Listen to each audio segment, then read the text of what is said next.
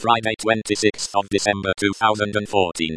This is HPR episode 1670 entitled Digital Signatures and Certificates and is part of the series Privacy and Security. It is hosted by Ahuka and is about 18 minutes long. Feedback can be sent to zwilnik@zwilnik.com or by leaving a comment on this episode. The summary is: this episode looks at secure connections between users and websites. This episode of HPR is brought to you by anhonesthost.com. Get 15% discount on all shared hosting with the offer code HPR15. That's HPR15. Better web hosting that's honest and fair at anhonesthost.com.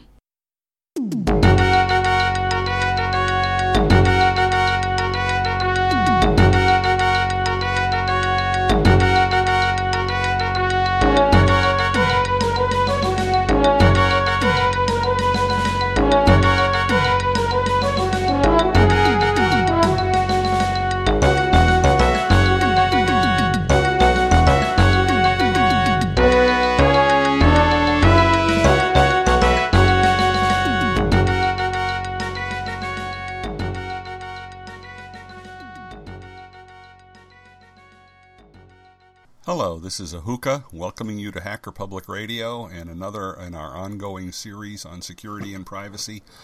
And this time I want to talk about two things that are actually very related, although you may not have known that: digital signatures and certificates. Now, digital signatures are something very important in understanding security on the Internet. While we've seen it in the context of personal email, the applications are much broader. In particular, the use of certificates to establish communication. Recall from our discussion of email that there are two things you can do with an email using PGP or GPG.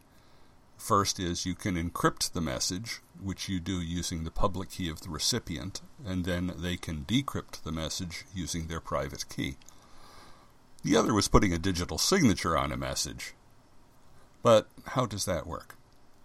Well, we saw in the last tutorial that asymmetric encryption generates two linked keys, which can be used, each of them, to decrypt what the other one has encrypted, but they cannot be used to decrypt what they themselves encrypted.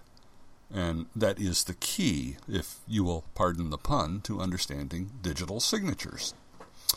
When you digitally sign a message, you are using your private key to encrypt the message itself, which gets added to the bottom of the message. But this is not done to obscure the message at all, since the message is also sent in the clear in the email. Your recipient can then use your public key to decrypt the digital signature, get the message back from the encrypted form, and compare it to the message as it was sent in the clear. If they match, you have established two things. First, because your public key successfully decrypted the message, we have established that it was you who sent it. Your public key can only decrypt messages that were encrypted by your private key in the first place. And, because the messages match, we have established that the contents of the message have not been tampered with en route. When you understand how this works with email signatures, you are well on the way to understanding how certificates work, since the technology is very similar. In fact, some definitions of digital certificate start with the signing of emails, but what I want to do now is move to understanding how certificates work on the web, which is where we most commonly encounter them. Now, the first thing I want to bring up, an acronym: Transport Layer Security. Now, that's how you establish a secure connection to a website, among other things. It is the successor to the Secure Sockets Layer, or SSL, which was created by Netscape in the 1990s.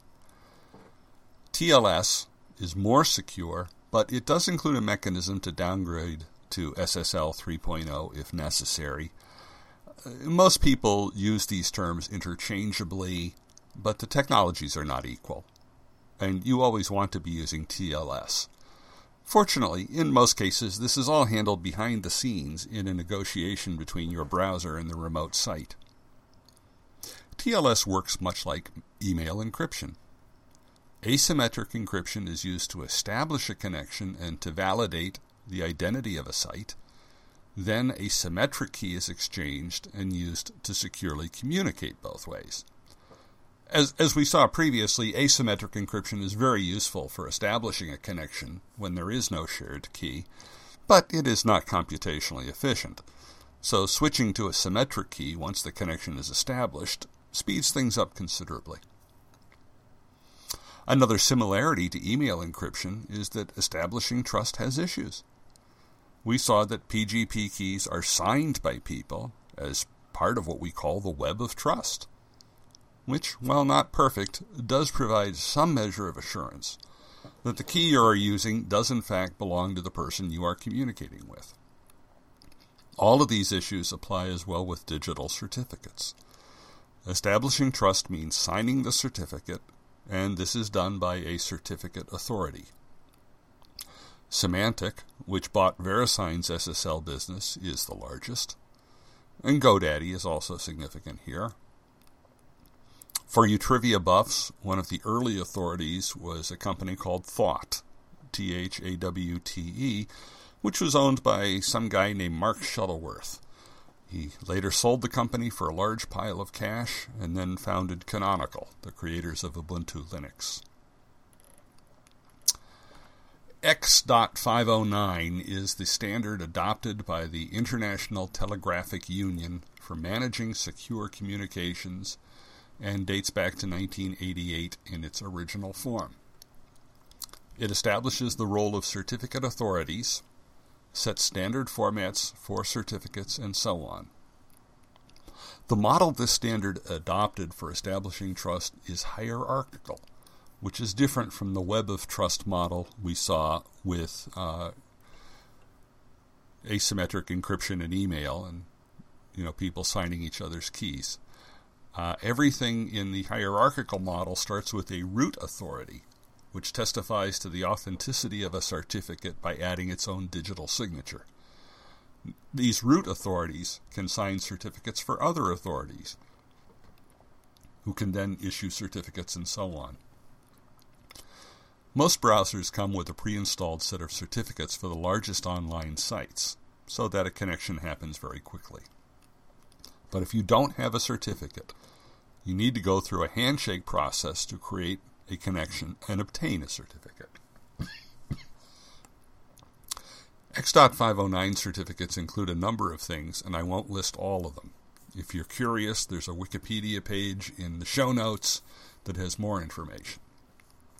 But among the specific items it includes are the version, the serial number, the algorithm ID, the issuer, the validity, and the public key.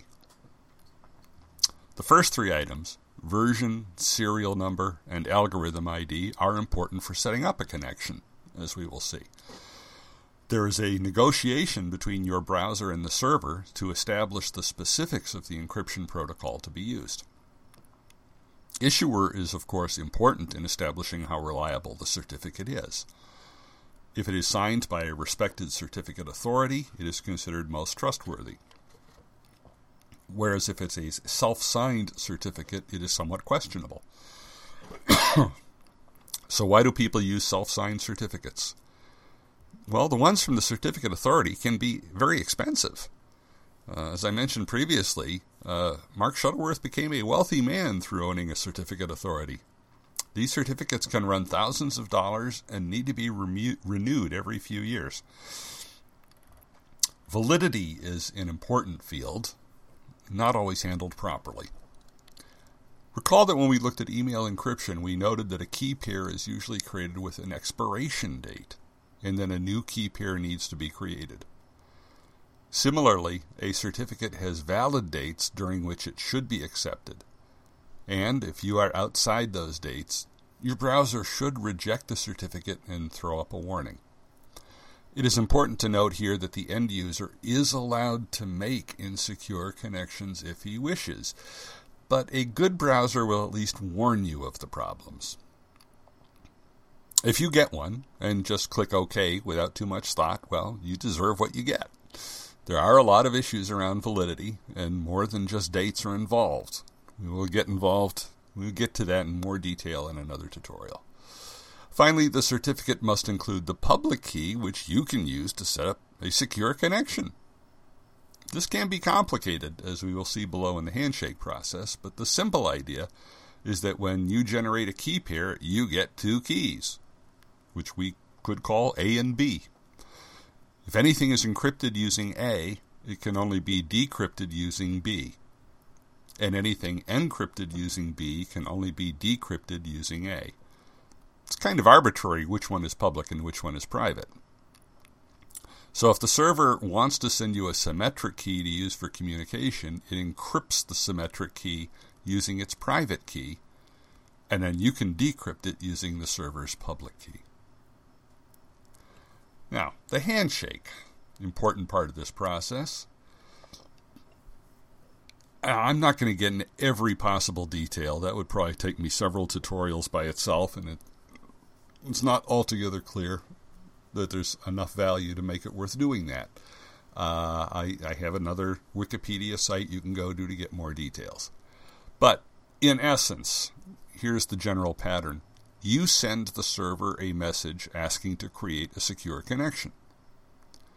Now, there is a browser plugin from the Electronic Frontier Foundation, which I recommend highly, called HTTPS Everywhere.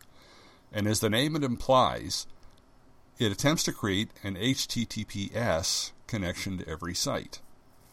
Well, HTTPS means secure using transport layer security. So in other words, if you're attempting to create that, you're saying, give me a certificate.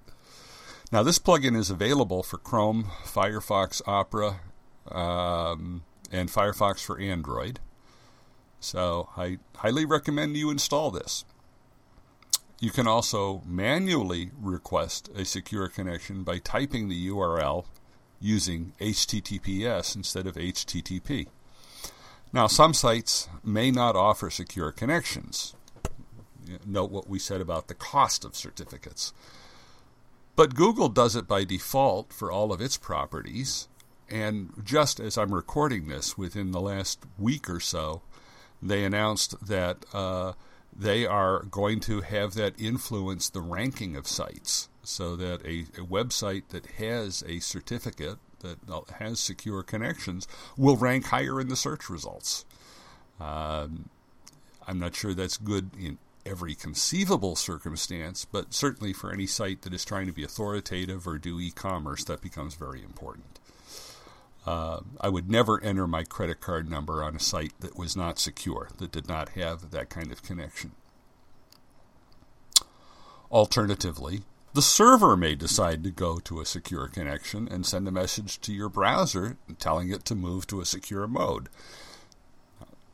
Modern browsers are not going to have any trouble with it. And I would have trouble thinking of a browser that does not have some sort of certificate mechanism built into it. So, one or the other, either you or the server says, I want to do this secure. So we've established that. So now there has to be a negotiation. What is the precise encryption protocol? There's a number of them. And in general, the negotiation is to find the highest level of security supported by both your browser and the server. Now, once this is agreed, the server will create a symmetric key using the agreed protocol, encrypt that key with its own private key, and send it to your browser. Your browser then decrypts this using the server's public key, and now both sides can use the symmetric key to communicate securely. Finally, a session ID is established that allows an interrupted session to be resumed without going through the whole handshake process again. This is the essence of the handshake. If you want to dig into all the details, there's a ton of stuff about, well, if this happens, what do we do? And if this other thing happens, we'll handle it this way. But if you're into that, go to that Wikipedia site that I put in the show notes and read up to your heart's content. But there are places where things can go wrong. Our next tutorial is going to deal with some of those. Now, one thing you might want to keep in mind is that this technology does more than just connect you to a website securely. In general, when you hear someone talk about certificates in any security context, this is what they are talking about. For instance, the dreaded UEFI, Unified Extensible Firmware Interface, and its related secure boot, uses X.509 certificates issued by Microsoft, and in this case Microsoft is the certificate authority, to validate the software that is allowed to boot on a system that employs secure boot. So, if you get to know how this works on websites, you already understand much more than that. So, with that, this is Ahuka, signing off for Hacker Public Radio and reminding you, as always, to support free software. Bye-bye.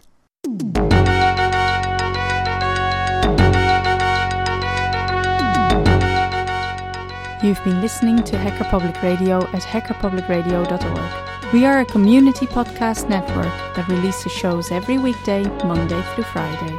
Today's show, like all our shows, was contributed by an HPR listener like yourself. If you ever thought of recording a podcast, then click on our contribute link to find out how easy it really is. Hacker Public Radio was founded by the Digital Dog Pound and the Infonomicon Computer Club and is part of the binary revolution at binrev.com. If you have comments on today's show, please email the host directly, leave a comment on the website, or record a follow-up episode yourself. Unless otherwise stated, today's show is released under a Creative Commons Attribution Share Alike 3.0 license.